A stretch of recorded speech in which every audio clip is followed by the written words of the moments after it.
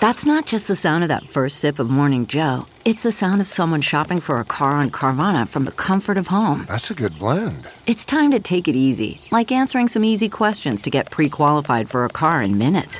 Talk about starting the morning right. Just like customizing your terms so your car fits your budget. Visit Carvana.com or download the app to experience car shopping the way it should be. Convenient, comfortable. This is Merriam-Webster's Word of the Day podcast for Saturday, November 30th. Brought to you by the new Merriam-Webster's Advanced Learners English Dictionary, designed for students and teachers of English as a second language.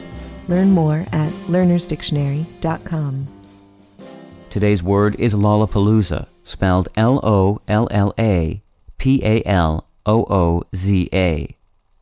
Lallapalooza is a noun that means one that is extraordinarily impressive. It also means an outstanding example. Here's the word used from an article by Malcolm Berko in the NewsOK of Oklahoma. This drink, at $38 a glass in South Beach, is a real Lallapalooza. Some readers may recognize the word Lallapalooza as the name of an American music festival now held annually in Chicago.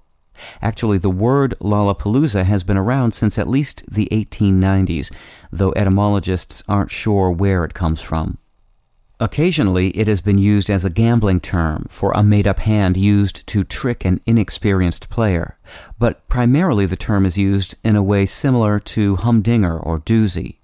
It's spelled in a number of different ways too, including 2 A's and 2 L's, Lallapalooza, 2 A's and 1 L, Lallapalooza, and with an S instead of a Z at the end, Lallapalooza.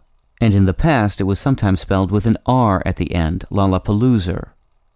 Pulitzer Prize-winning cartoonist Rube Goldberg may have contributed to the popularity of this term, with Lala Palooza, one of his cartoon characters from the 1930s. I'm Peter Sokolowski with your Word of the Day.